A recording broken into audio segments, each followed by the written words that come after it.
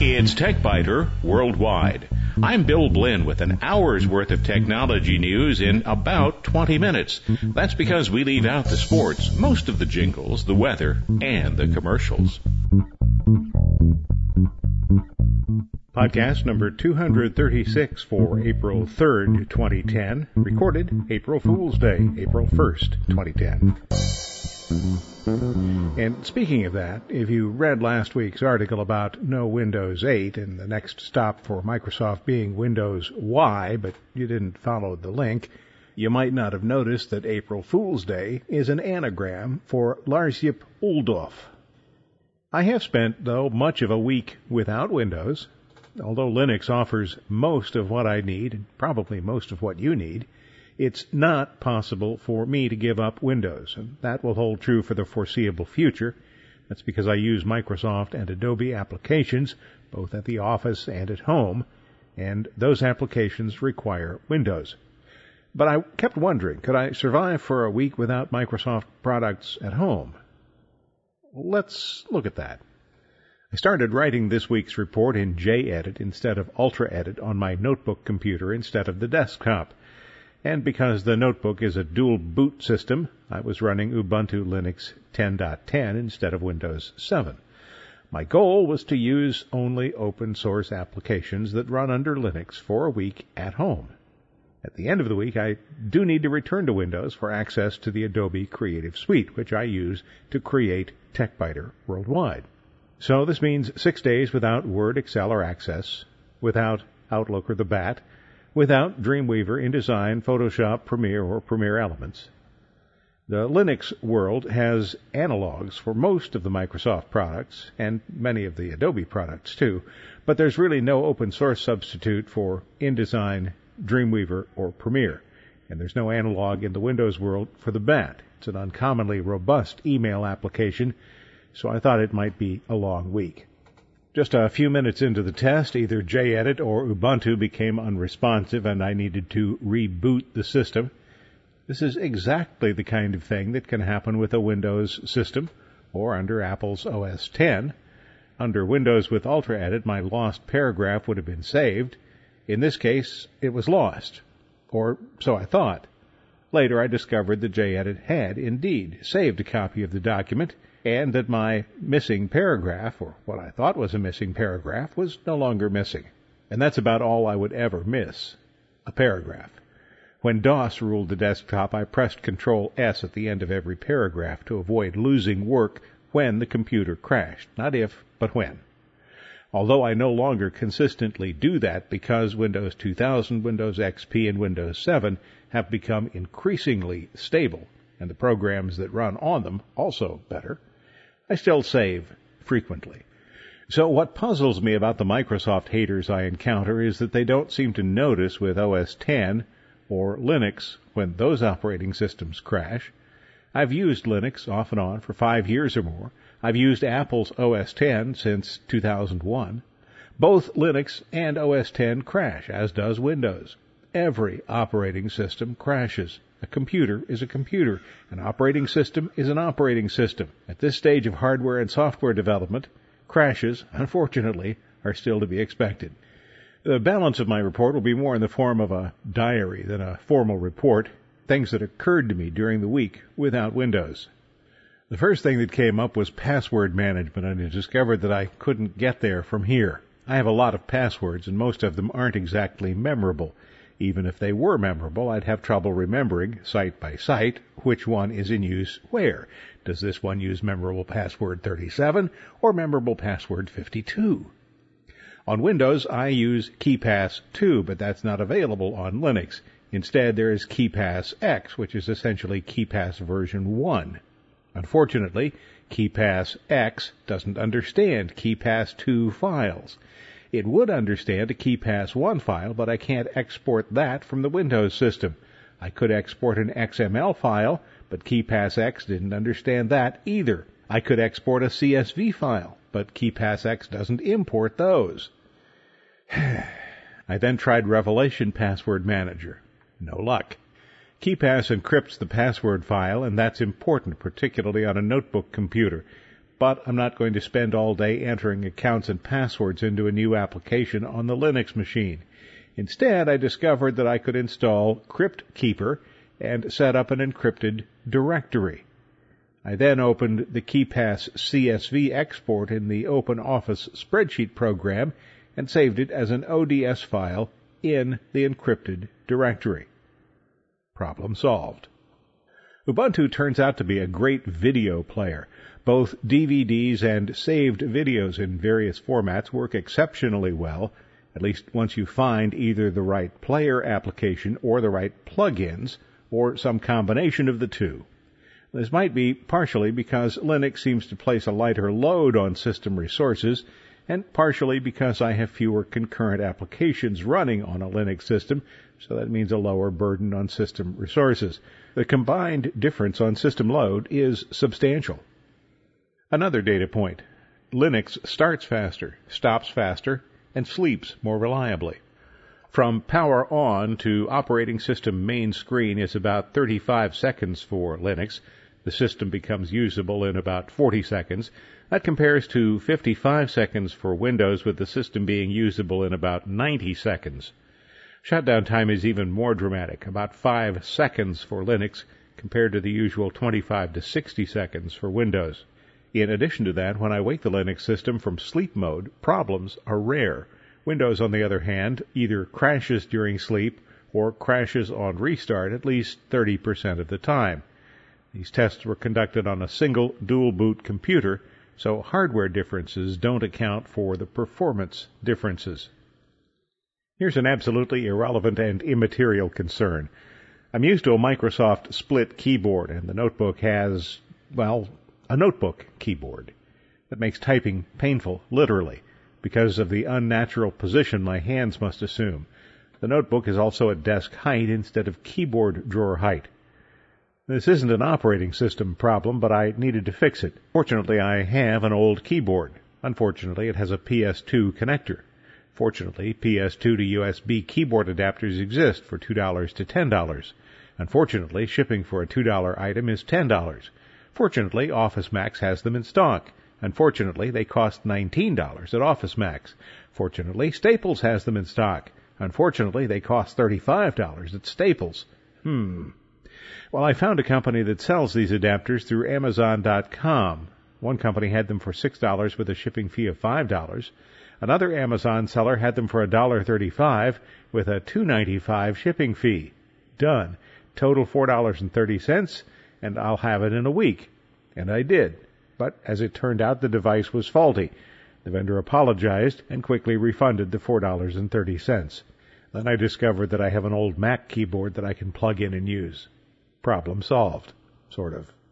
iTunes, of course, doesn't run on Linux, and one of the big mistakes I made with iTunes was selecting Apple's AAC file format, also known as M4A, for music instead of the more widely used MP3. And there aren't a lot of Linux applications that play M4A files, but Totem Movie Player does, so that was another small problem resolved. But can I use Linux to move music from iTunes to an iPod or a Touch? Probably not, but then I can't use Windows to do that either. The software that Apple writes for operating systems other than its own borrowed BSD isn't very successful. If I plug an iPod Touch into my Windows 7 64-bit system running the supposedly 64-bit version of iTunes, iTunes crashes. If I plug an iPod 3G into the Windows 7 64-bit system running the, again, supposedly 64-bit version of iTunes, iTunes not only crashes, but deletes all of the files from the iPod. That's really classy. I say supposedly because the 64-bit version of iTunes isn't really a 64-bit application. After all, it installs into the Program Files x86 folder instead of Program Files, so it may have some 64-bit components, but it's a 32-bit application.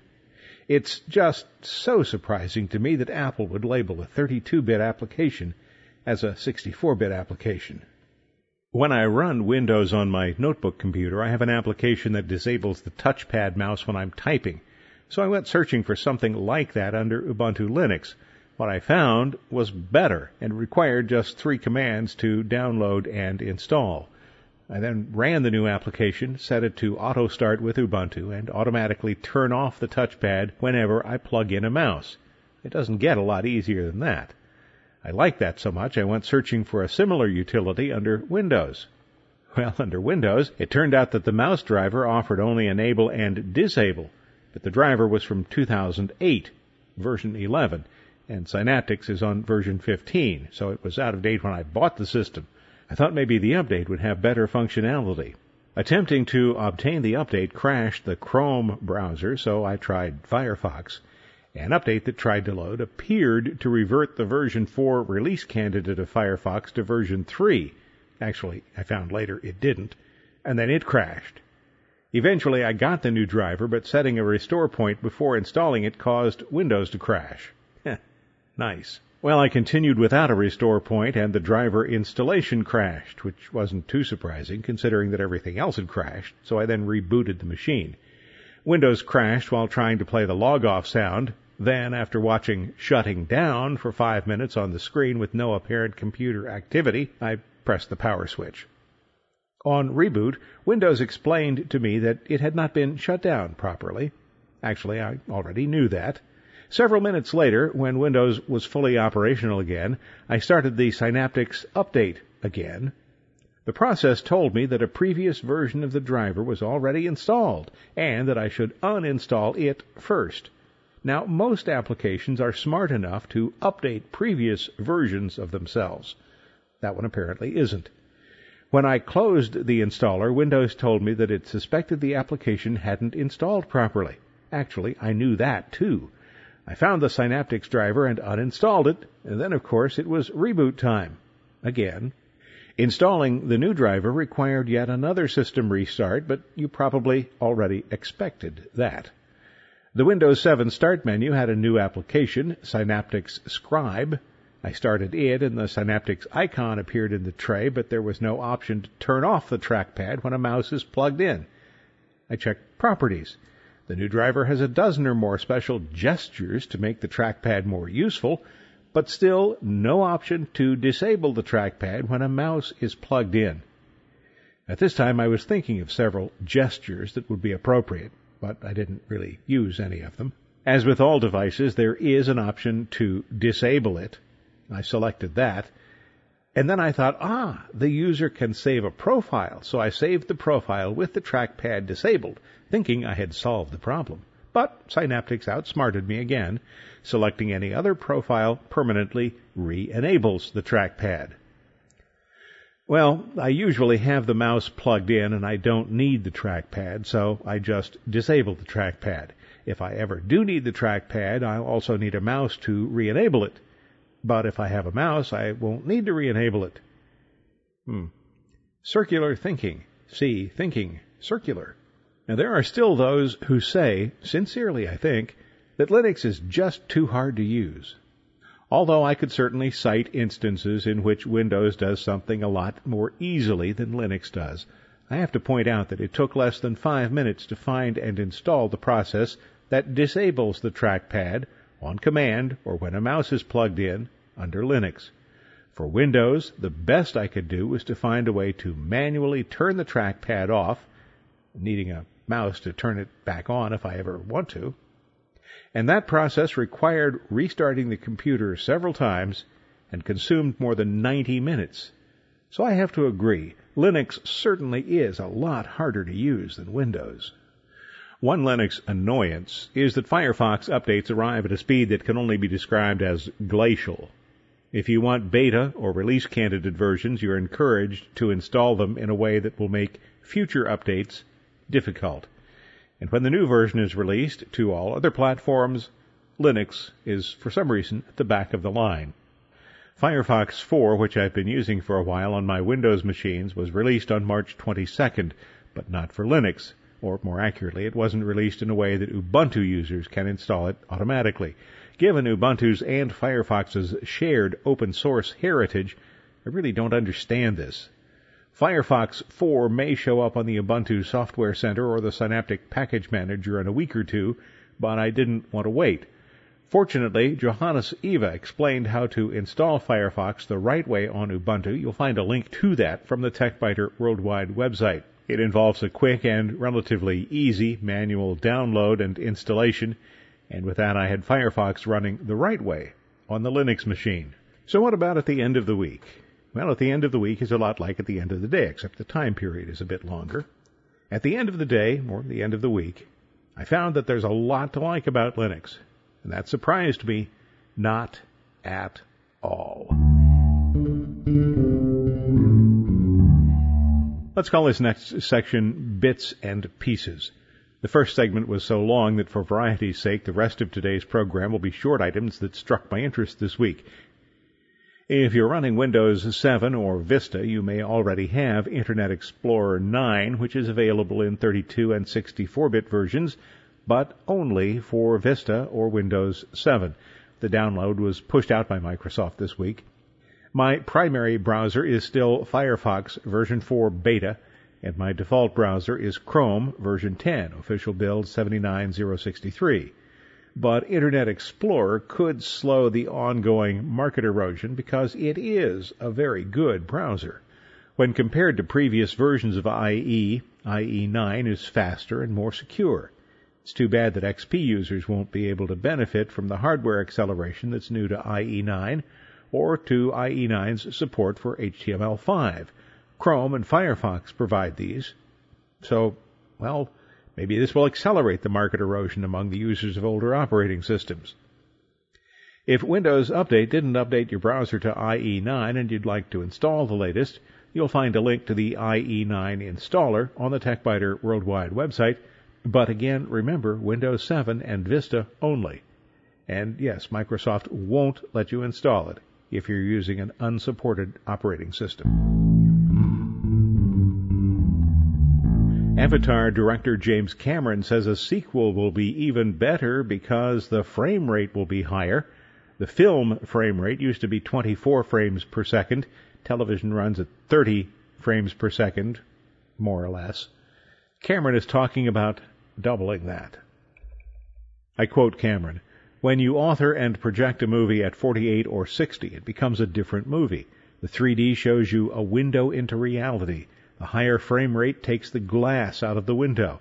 In fact, it is just reality. It's really stunning." Cameron said that at CinemaCon in Las Vegas.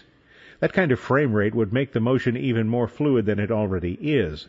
Cameron's production partner, John Landau, says the higher frame rate would eliminate a strobing effect caused by what he terms a 3D artifact. In 3D movies, the frame rate is essentially halved because the left and right views are projected separately.